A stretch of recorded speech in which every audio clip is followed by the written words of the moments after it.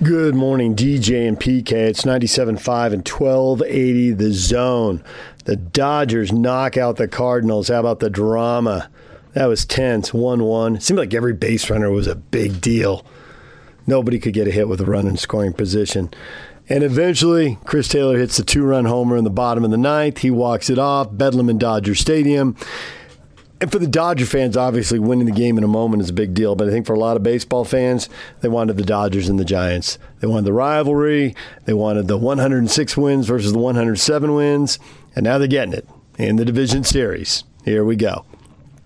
Plenty of drama, that's for sure. Feel bad for the Cardinals, man. 17-game win streak. That was a heck of a September to get there, and then it's just done. It's over. The finality of it. You just see it on their face in the dugout. I think when you win 17 in a row in September, you think you got the magic. Anything can happen in October, and unfortunately for them, it did there in the first game.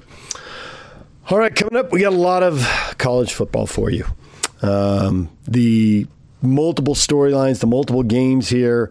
There are so many things to touch upon here. Obviously, BYU going for 6-0, get halfway through the season, be undefeated. You know, for a lot of teams, the front half is the easy half of their schedule. For BYU, on paper, it looks like the front half is the hard half of the schedule. Now, if you've got to negotiate the back half with a freshman quarterback who's played 2 quarters of college football, obviously the degree of difficulty might go up. Who will quarterback? You know, how is this going to play out? Boise State's been bad against the run. Can Algier carry the load? You know, does it really matter how much quarterback play are they going to need? Is this a BYU offensive line that's been really good, being really good, and Algier being really good behind him? It won't matter if Boise State puts an extra guy up in the box, brings that safety up to try and stop the run. Maybe they just won't be able to do it. So plenty of storylines there. Utah, USC, the Pac-12 is wild and crazy. Utah is, coming out of just a horrific week. So no telling how they're going to respond when Kyle gets that question directly, and he says he doesn't know. If he doesn't know, I don't know how the rest of us know. USC with an interim coach, it's been alternating wins and losses here, 2-2 in the conference. Now, if they win this game and be 3-2, and they don't play conference games the next 2 weeks with a bye and then Notre Dame, they might find a whole lot of the South Division coming back to them. So, lots of storylines in these games. We're going to hit both of these stories through this first hour. We're going to start with Aaron Roderick, BYU's offensive coordinator, meeting with the media. So, who's getting the most reps in practice at quarterback? Well, as of right now, nobody's been ruled out. Jacob, Jaron, Baylor, Soljay, all out there getting reps just like always. We have a pretty good system here of giving everybody reps. But, they're all – so far nobody's been ruled out. And I will say Jaron's closer than Baylor right now. But they're all – so far they haven't told me that anybody can't play. You knew that question was coming, so I just thought I'd ask. I was ready for it, and that's where we stand. So we still get one more good practice tomorrow. We'll get a lot of team reps tomorrow, and that'll be kind of we'll probably make a decision after tomorrow's practice. The other thing I wanted to ask about, we're going to talk to Puka later, and I've known the Nakuas for a long time, and they definitely have their own attitude and personality that they bring. Sometimes they kind of walk the line. I know there was a penalty earlier in the season. How do you try and balance that? Because you want guys to have some swagger and that confidence in themselves, but at the same time, you don't want it to go too far. Yeah, that was one penalty one time, but those guys bring so much energy to our team. First of all, they're good players. They make us better just because they're really good players. And but they also just have a presence about them that brings confidence to our team. It brings energy to our team. They love playing the game. Both of them play so hard. I think it forces everybody else to sort of raise their effort level, and they've definitely made us better. Going back to the quarterback question, just I guess how tough is it to prepare in a week when Jaron went down, you're like, it's fine, we have Baylor, but then Baylor gets injured, and then you're like, okay, well, we have Jacob, but then you're running towards the end of your line. So how hard is it to sort of work on these guys to make sure that they're getting better, but then also be preparing the team for the next game?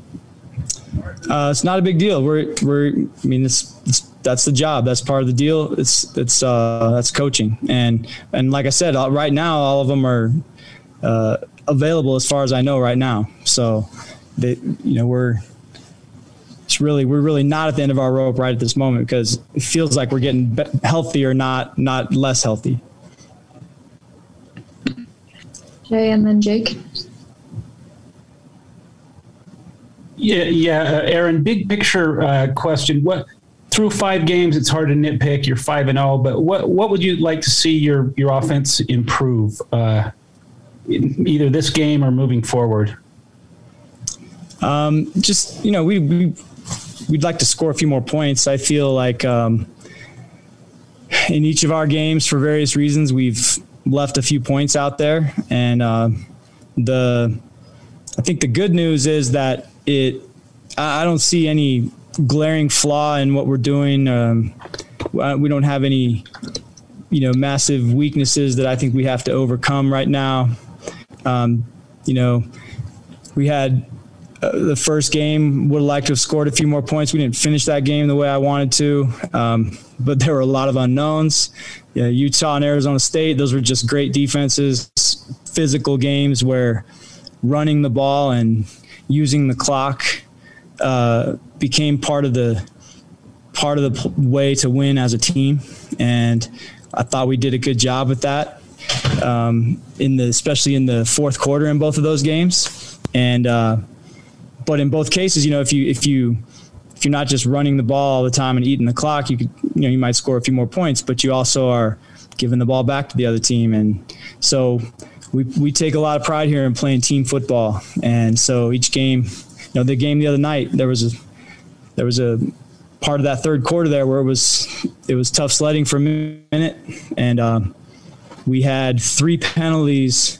We had three possessions in the third quarter where we went 3 and out, and it really all 3 of those drives we had a penalty that set us back, and so we were 3rd and 12 on one. We were got to some bad down and distance situations with a 14-point lead. Our defense was playing great. So I was a little more conservative. It really didn't have anything to do with Jacob. I would have been just as conservative with anybody at quarterback right there. When you're back in your own territory with a 2-score lead and it's 3rd and 12, we're going to hand the ball off and run it. And that's just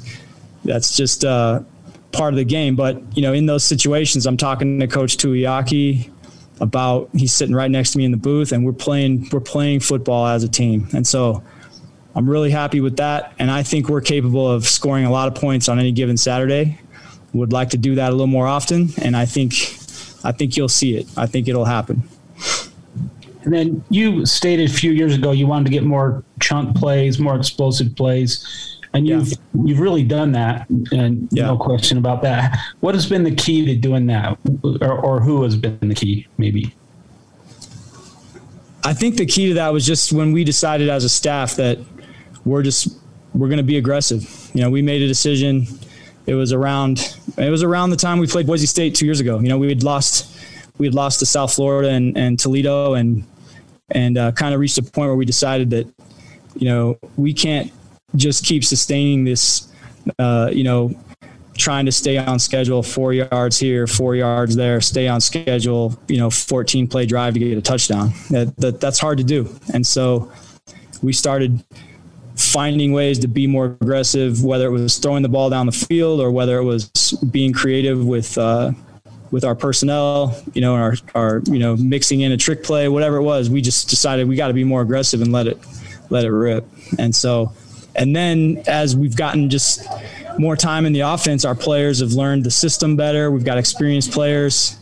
Then if you combine that with being aggressive and your ability to run the football, then the explosive plays have a chance to happen. Aaron, where have you seen Tyler Algier improve the most as a running back from last year to this year? His physical conditioning is a step above what it was last year. He's a little bit bigger, a little stronger. He's always been fast. He was fast when he got here, but he's really fast now. I don't know if you guys can tell. I thought our team speed in the game at Utah State, I thought our team speed really showed up. We're bigger than them, but our team speed took over that game. Like their skill players can't run down our 230-pound running back in the open field. We've got team speed, and I thought our defense played 50-something snaps of man coverage in that game. I don't think that's ever been done in BYU history. To play man coverage 40, 50 snaps. And I just thought that really stood out in that game. And Tyler was sort of the leader of our team speed being on display. He's a fast dude. And the improvement he's made in a year has just been physically. He's really put in the time to build his body into a great running back. I also wanted to ask you, how nice is it to know that you can insert Connor Pay at center and Campbell Barrington at right tackle, and seemingly your offensive line doesn't skip a beat? Yeah, those guys did a good job. And Connor showed up in the bowl game last year for us at center, and then played a good game the other night. Campbell Barrington's going to be a great player here. He's going to be a great one. I'll say it now. He's not there yet, but he's on his way, and he's got a lot of ability. Okay, Jared, last question. Wanted to ask about getting ready for Boise State. What do you see from them? I see a team that's a lot better than their record. I know that. I think everybody is surprised at what their record is, but you look at who they've played, losing a really close game to Central Florida. We all know how good they are. Oklahoma State is a very good team. I mean, that's a good football team. You can tell on film they've got big physical team, a lot of team speed. And, Nevada's a good team. I mean, they've had a couple of tough losses, I think, in there, but they're very well coached. They're still the same, like, Boise guys. I mean, they are tough guys. They do everything right. And I think the ball just hasn't bounced their way a couple times this season where it's been just super close. I mean, that Oklahoma State game, there's a couple close calls in that game where you could argue that maybe they should have won it. And so they've got our full respect, full attention. I don't see a big difference in them from now to the past. They're the same guys, same good team. Just think they've had a couple of bad breaks this season. You've played some teams that have struggled against the run, and when you've got a running back room with Tyler and Peeney and things like that, the thought is from the outside, these guys should have a heyday, but then Boise State knows that as well. So how do you kind of balance your game plan approach as you kind of look at that, at what Boise State's going to try and do in the chess match and using your horses and things like that? Yeah, I think the rush defense thing I think it's also misleading. They have they played a couple of really unique teams. I mean, they played some really unique teams, right? I mean, Central Florida, what they do is so unique. It's almost like you got to have a whole. It's like going to defend Air Force or something. You got to have a whole different type of thought process when you defend a team like Central Florida. And then Utah State's offense is even more unique. It's like, they're so spread across the field. They sort of force you to sort of do some things that maybe aren't your normal defense. And so I think a couple of those games where some stats show up, maybe it's not really indicative of who they really are on defense. I expect them to come in and play really tough against us, and we know we're going to get their best shot. I know they're very well coached, and they're very experienced. They've got a lot of those faces I see on that film are the same, jersey numbers I see on that film are the same jersey numbers I've been seeing for 2-3 years. So we know we're going to get their best shot, and we have nothing but respect for those guys. There's BYU offensive coordinator Aaron Roderick. We're going to take a break. When we come back, we're going to hear about the Utes' opponent, the USC Trojans, Ryan Abraham, USCFootball.com, and the podcast of champions coming up next. Ready. It's game week for the Utes, and the Zone Sports Network is getting you ready for kickoff. The Utes look to pick up their first ever win in the Coliseum as they hit the road to square off against the Trojans of USC. Catch the Ute pregame show Saturday at 5 o'clock with the postgame show immediately following the game. From Monday morning to the postgame press conference, nobody brings you better coverage of Ute football. You ready? Yeah! The 97.5, 1280 The Zone and the Zone Sports Network. DJ and PK, it's 97.5 at 1280 The Zone. We are joined now by Ryan Abraham, USCFootball.com publisher and host of the podcast of Champions. He joins us on the Smart Rain guest line. Utah will be in a drought next summer. Smart Rain knows that 2022 budget planning for most businesses is coming soon. Take advantage of their Save Now, Pay Later promotion and do your part by saving water while saving money. Check out Best of State Award winner Smart Rain at smartrain.net. Ryan, good morning. Welcome back into the show.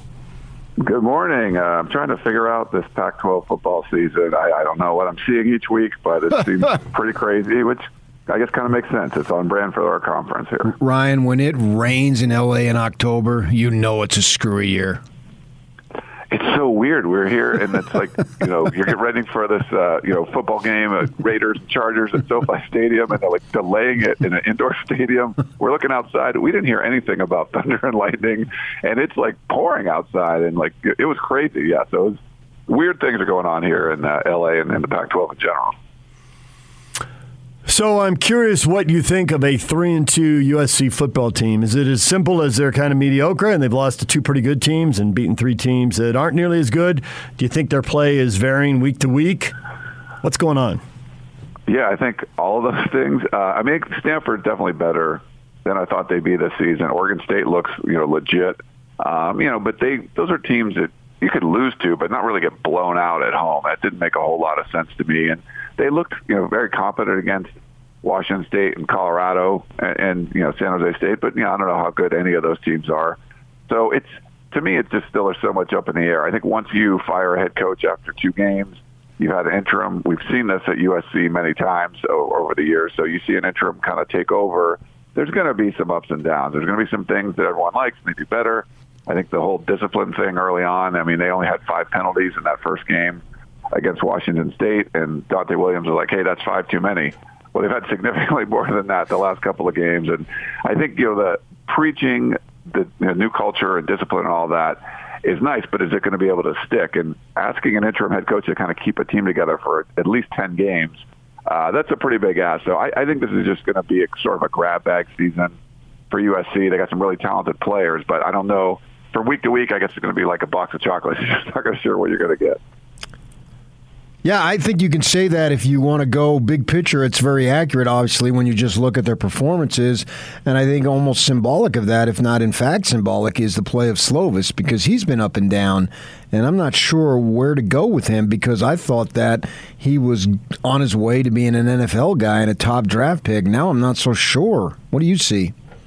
Yeah, that first year, 2019, when Graham Harrell's offense came in, he just looked amazing coming off the bench, after JT Daniels goes down with the injury. And, last year, 2020, was a weird year. We talked about his mechanics not being great. I think further in general, he's thrown the ball a lot better this year than he did last year. Just the ball coming off his hands. For the most part, it looks like a much more competent thrower of the football. I think not having guys like Amon-Ra St. Brown and Tyler Vaughns as security blankets out there has hurt a little bit, and he's trying to figure out who that next number 2 guy is going to be. Drake London is amazing, probably maybe the best player in the Pac-12, just football player.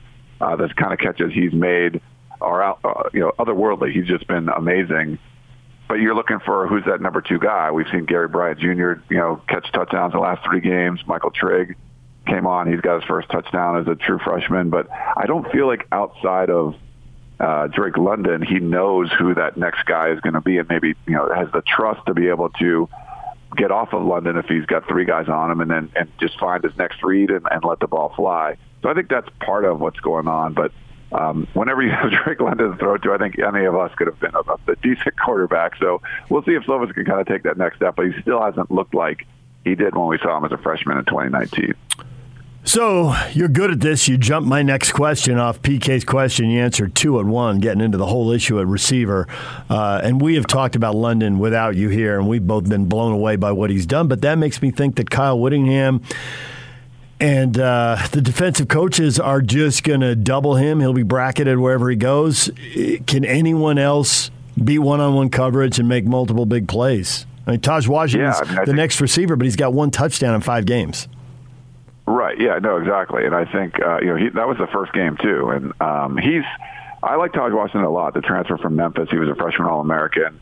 Just watching his feet, I think you need to use him a little bit different ways. Like they threw like a fade to him in the first game against San Jose State and caught a touchdown, but he's 5'11". Like he's not someone that you're trying to throw over the top to. I think you want to catch him on a post or something, get him in space, and then let him run after the catch. I think that's where he's going to be the most effective. Gary Bryant Jr. is, like I mentioned, he's been catching touchdowns.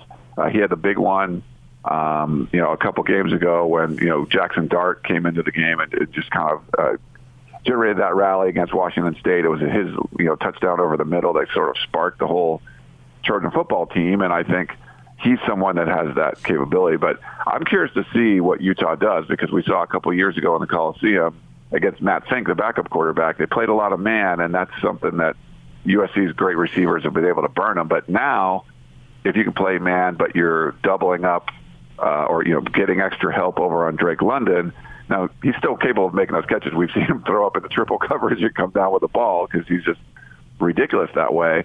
But I feel like there's more opportunities there to maybe play man and make someone like a Gary Bryant or a Taj Washington or a Michael Trigg out of the tight end position beat you, because they've seen some flashes there, but not, there's not proven production coming out of those spots outside, like you mentioned, Drake London.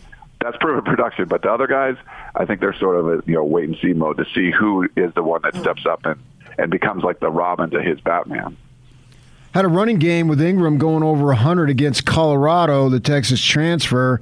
Is there something there that can be sustained, or is that just Colorado? Yeah, I think Colorado's usually pretty good defensively, and USC ran all over them. And it was, I think it was encouraging because Washington State wasn't that great against the run, and USC struggled the last 2 years, running the ball there. They wanted to do like a 1-2 punch, a 1A, 1B with Ingram and Vavae Malepeai, but they also have another transfer, Ingram's transfer from Texas.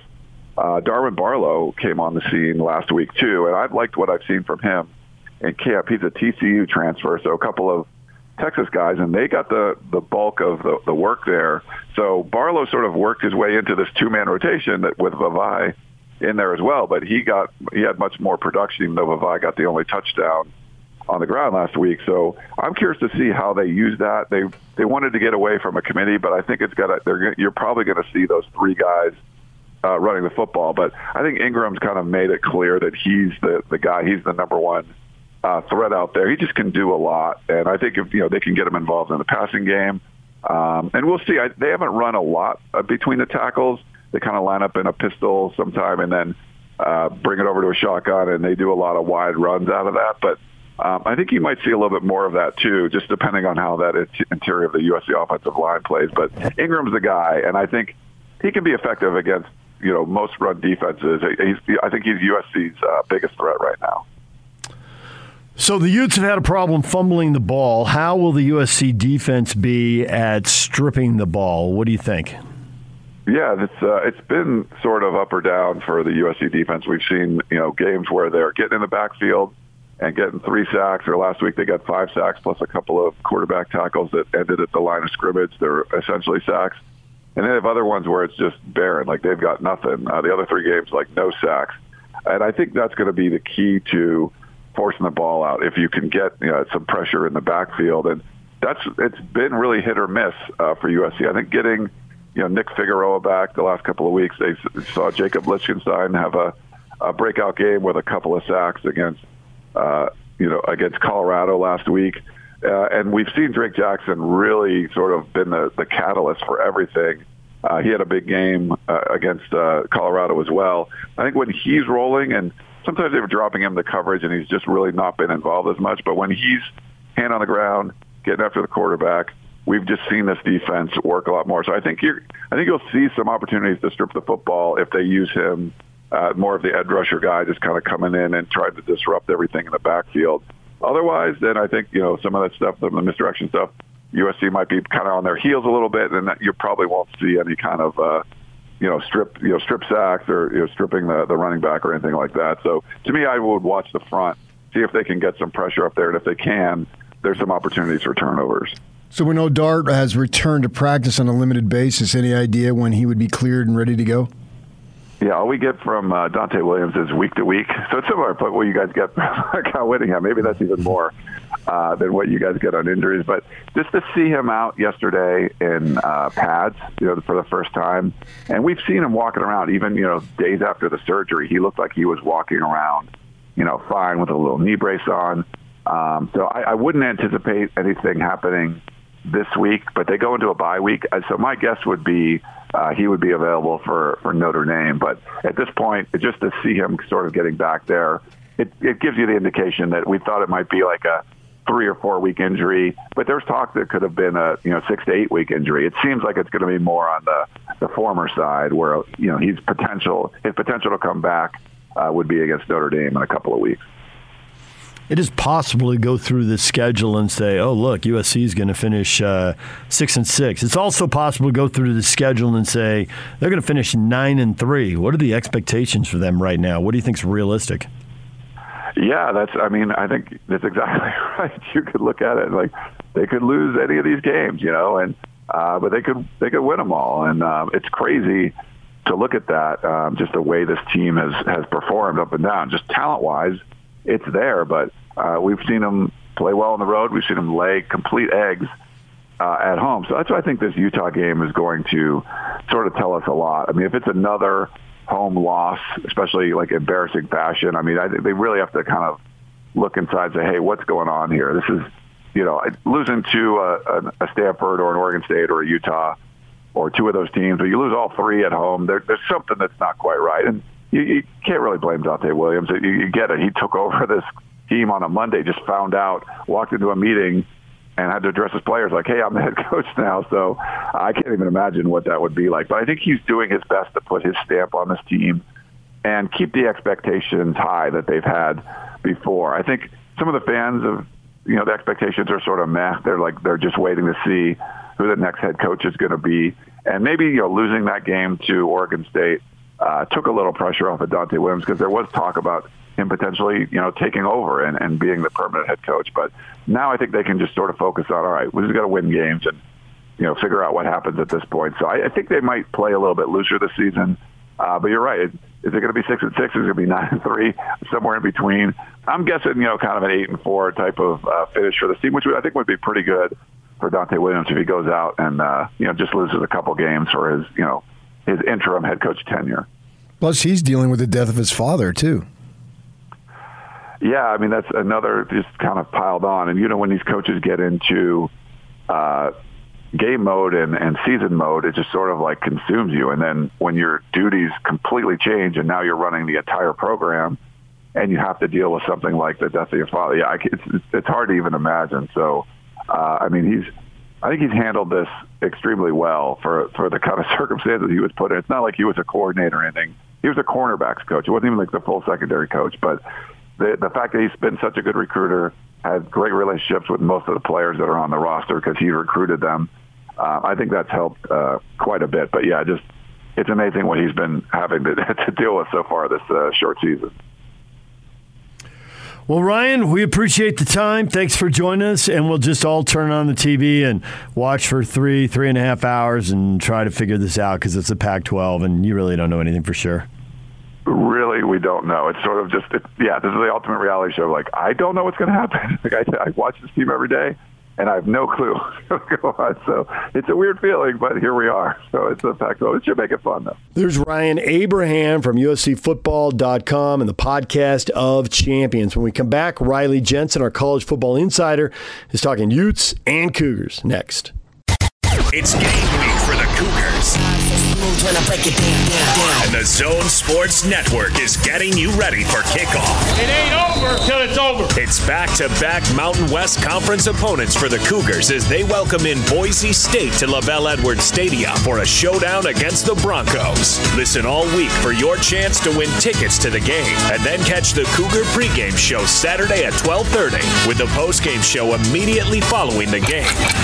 From Monday morning to the post-game press conference, nobody brings you better coverage of Cougar football than 97.5 1280 The Zone and the Zone Sports Network. DJ and PK, it's 97.5 1280 The Zone. Time to welcome in Riley Jensen, college football insider. He is on the Smart Rain guest line. Utah will be in a drought next summer. Smart Rain knows that 2022 budget planning for most businesses is coming soon. Take advantage of their Save Now, Pay Later promotion and do your part by saving water while saving money. Check out Best of State Award winner Smart Rain at smartrain.net. Riley, good morning.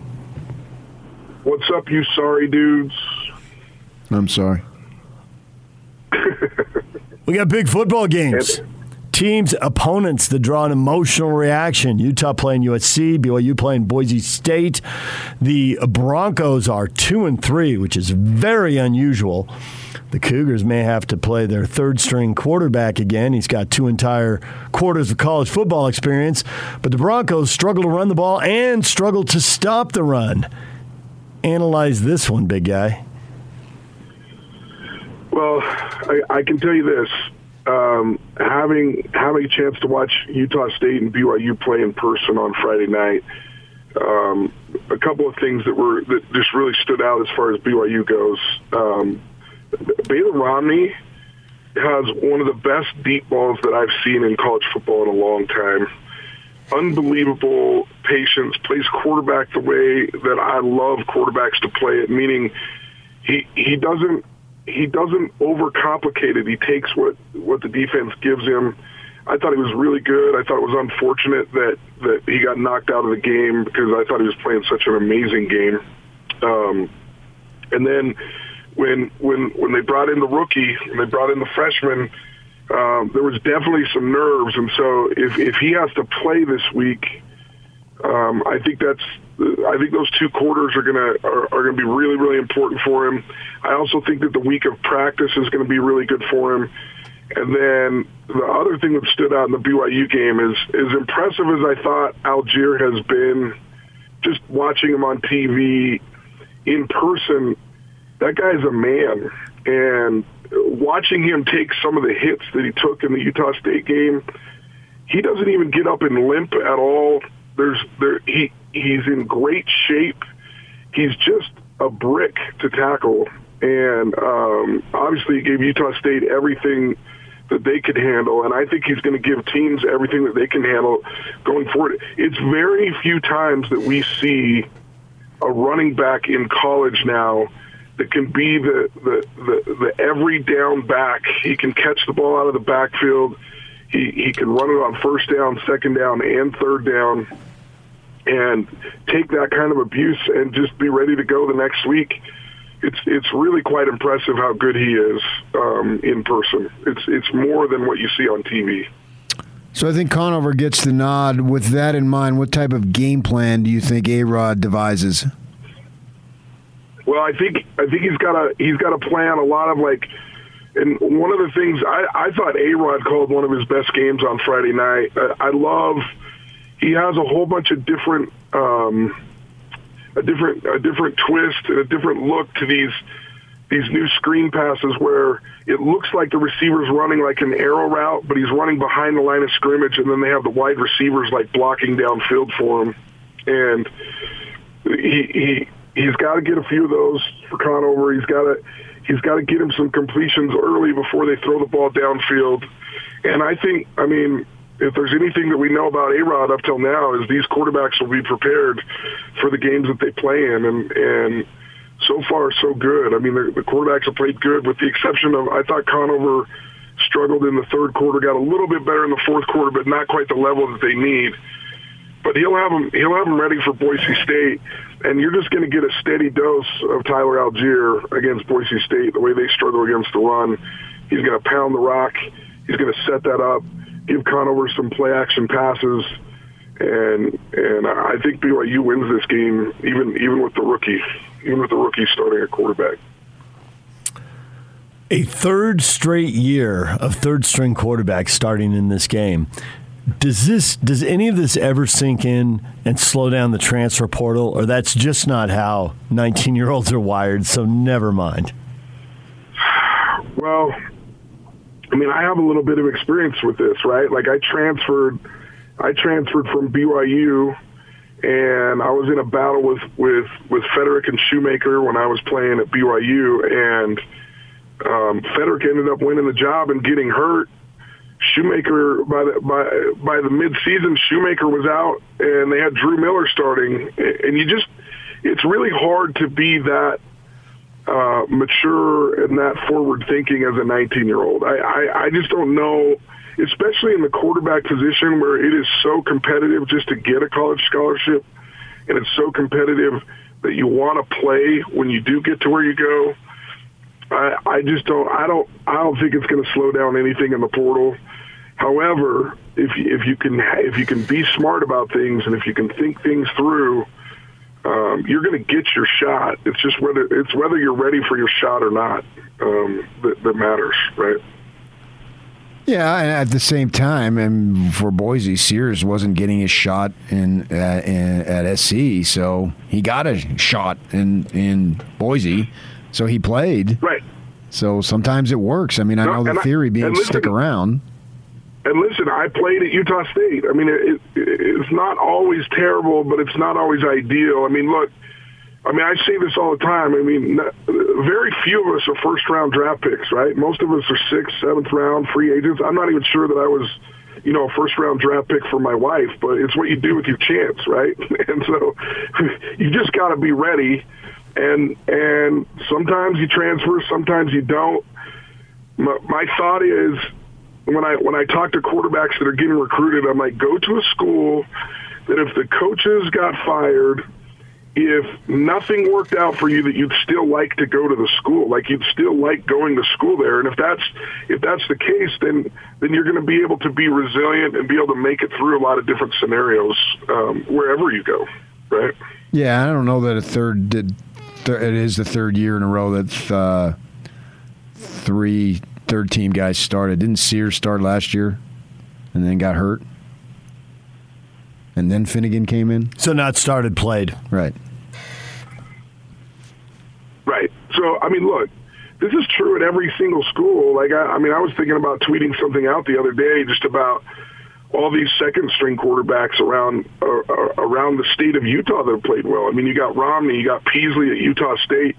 Obviously, at the University of Utah, he was the second-string guy to start out with Cam Rising, right?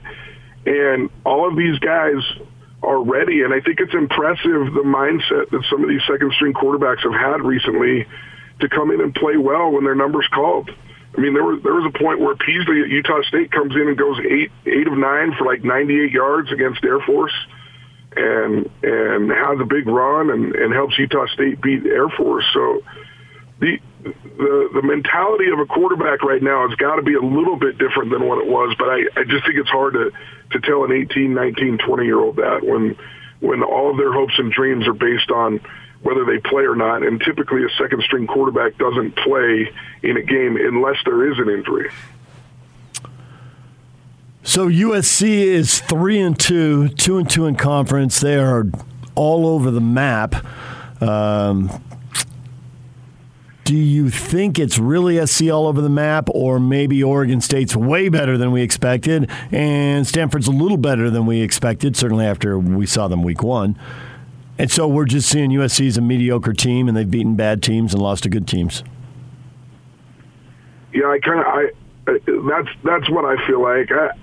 I don't know how you keep everything together with USC right now. When you fire a coach that early in the season, it's really, really hard for an interim coach to keep everybody happy and to keep everybody playing hard and do what they need to do to win. Now, they ran the ball a little bit better last week. They did some things that maybe they haven't done in other games. Jackson Dart is still hurt. He's still, nursing that knee. I don't know what's going to happen when he comes back. Obviously Slovis played a little bit better last week. He's practicing now.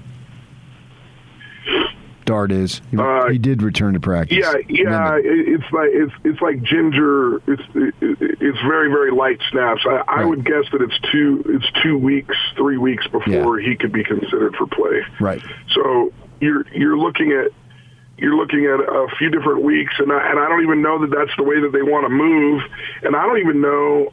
Personally, if I'm Jackson Dart, do I want to waste this year on a year where there's no head coach? How many games do I really want to play in? Maybe you nurse that thing until there's only 3 games left in the season, and then that way, if you play 3 games, you're still under that 4 threshold, and it still counts as a redshirt year. I don't know how you do that and how you think about that as a player right now. 3 and out. He's going to the NFL. What are you talking about? Yeah, I'm with PK. Jeez. 3 games, and you think he's going to the NFL? 3 years. Do the NFL requires 3 years out of high school, right? So it doesn't matter if he burns a year of eligibility or not. Exactly. He's going big time. Fair enough. I'm not sure that. I think he's just more worried about, like, hey, I got to get on the field and I got to play well for USC. I think he'll cross that bridge when it comes. But look, USC is going to be all over the place. I think they're dangerous when the University of Utah plays them, just because they are very athletic. That wide receiver is unbelievable, and I think they can make plays. It just kind of depends on which USC team shows up this week, and whether they're happy or whether they're in a bad mood, whether they're content, whether they're not content. And it seems like there's a lot of wins down there that just kind of decide whether USC is going to play well or not. And I'm looking forward to actually seeing a USC team that's brought some stability and see if that team can't be good again. Because right now I feel like they're a disappointment every year. I like the psychological aspect that coaches play. So if you have a crappy non-conference season, well, we're 0-0, and now Utah has been saying they're 1-0, and there's only 2 teams in the South that don't have a loss, and there's only, I think, 1 team in the North that doesn't have a loss in conference play. I'm speaking of. So they play these games, and do you think SC might be thinking, hey, we have 2, but this division is all over, man. You try to figure it out, and it's just impossible. The Bruins look like they could have taken maybe a light stronghold, which is sort of an oxymoron, but then they get beat and basically get run off the field against the Devils on Saturday. So the point being that you can look at it in terms of, hey, 6-3 might get it done. And so, especially, or maybe in 7-2, in that SC can saddle the 2 teams that have 0 losses right now with losses, so they could have tiebreakers. You think that's going through their mind and playing that psychological game? Yeah, I mean, look, coaches are going to hold on to whatever psychological game they can play, right? I mean, you have to play the cards that you're dealt, right? And so when they're there, that's what you're thinking. That's what you're telling guys. You're going to come up with a good game plan, and then you're going to try and go out there and play good football. Now, the Utes have not typically played well down in the Coliseum. I think that helps USC. I don't know. This just seems like a huge opportunity for the U, but I also I don't feel like all the problems are resolved with the U. It's really going to be interesting to see what happens, what their reaction is, coming off a bye week, coming off of death of a teammate.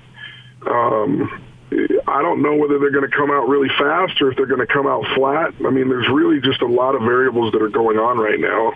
You try and control the things that you can control as a coach. But as a former coach, I can tell you that you prepare and you go through scenarios with teams all the time, and then you get to the game, and the exact scenario that you prepared them for happens, and they blow it. I mean, it's just sometimes it's like mind blowing. You're like, that's exactly what we showed you. That's exactly what we said was going to happen, and then you still let it happen. And so you try and get these guys to focus as much as possible. There's been a lot of distractions for both of these teams, so like you said, I mean, if there's anything stable about the Pac-12 right now, it's instability, right? I guess what USC has going for them along those lines is that they've got a bye week and then Notre Dame, so they could be back in the conference race big time, just not playing a conference game for 2 weeks. I mean, they've already played 4. The Utes have played 1, so they'll let everyone else come back to them, I guess. Yeah, I think. I mean, look, it's a long season. It was fun for me to be at the BYU Utah State game on Friday because I just forget how long those games are. Right? I mean, that was the biggest the biggest adjustment for me coming out of high school to college football is like college football is a considerably longer game, and there's a lot of different momentum shifts, and you got to be able to weather the different momentum shifts that happen. And it's also a long football season compared to like when you're in high school. And so, if you have more veteran guys, they're when you've got a Covey on your team, when you've got a guy like Nick Ford who's been on the team for a while, they can help younger guys, and they can help people to understand like, hey, yeah, we're up 14-3 right now in the second quarter, but this is a long game. Like we got to keep doing what we're supposed to do to win this game, and we got to keep doing things. And they're also the guys that can keep telling guys like, hey, look, we're 1-0 in conference. This is a long season. We have 9 games in conference left. This is what we need to do. And so you hope those guys step forward and like they really kind of groom the younger guys to help them to know how difficult and how long a college football season is and how long a college game is. I mean, the different momentum switches that happen in a game are really fascinating to me. You pumped up Allgeier earlier. You think he's a surefire pro, and if so, what type of pro? Boy, he's starting to feel like it. I mean, when you look at pro running backs that are getting a good amount of carries, they look a lot like him, right? Like they're the guys that can. I mean, I don't think any of us look at Allgeier and go, oh, wow, he's a guy that, like, you can throw a sweep to and he's going to beat people outside and down the sideline, although he does that from time to time. But he's the guy that can run in between the tackles, and you're talking about 7 yards, 6 yards, 9 yards, 4 yards. I mean, even some of his 2-yard runs were just really impressive because there was nothing there, and he still gets you some yards. I mean, it seems like it more and more, and to be honest with you, I was thinking last year, like, oh, it was a nice season he had. He had 1,200 yards. Like, the schedule wasn't as tough as maybe some BYU running backs had gone against in the past. But this year, he's answered every single question that I have. And I think he has some top-end speed that maybe we hadn't anticipated because, I mean, you just look at him in the Arizona State game when he runs down that linebacker and he knocks the ball out. When he's breaking some of these long runs, even last year, he has some legitimate speed, and he has that power to run it inside. So I feel like he almost fits the pro game better than the college game right now. You see the college game with a lot of these spread option teams, like running a lot of sweeps and a lot of speed sweeps and all that kind of stuff. But BYU just lines up and says, hey, we're coming downhill at you, and we're going to lean on you. And it looks more like a pro offense. And so I think he translates to the next level. Yeah, maybe a bigger Zach Moss. Yeah, I mean, and I don't know how big Zach Moss is. I mean, he's taller. Zach Moss is pretty compact too, but right. I see him playing that way, right? Like, and he's not afraid of contact, and he certainly has shown that he's durable over the last 2 years. Knock on wood, me saying that out loud, but he's really good. He's really good. I mean, there was a lot of fun plays in that Utah State game, and Devin Tompkins, the wide receiver at Utah State. He's not just a small, fast guy. He's a guy that can take the top off. There were 3 or 4 passes where he was over the top of BYU's defense, and then he can catch the ball over the middle. I mean, there were some really, really good players in that game, and it's a testament to the coaches around the state of Utah, man. There's some fun football going on in this state, and Tyler Allgeier is right at the top of all the players in this state right now. And what a cool story, right? A walk-on. He was linebacker, then he was running back, then he was linebacker, now he's running back. And, man, I mean, it's hard not to wish good things on him. And everything that his teammates say is that he's a super hard worker, super humble, good guy. And that's all we can go on right now. It seems like this is a great story. Riley, we appreciate it as always. Thanks for joining us. You're the man. Thanks, guys. I appreciate it. Riley Jensen, our college football insider, joining us each and every week. All right, stay with us. We're going to take a break, come back. What is trending? All the headlines are up next. Stay with us.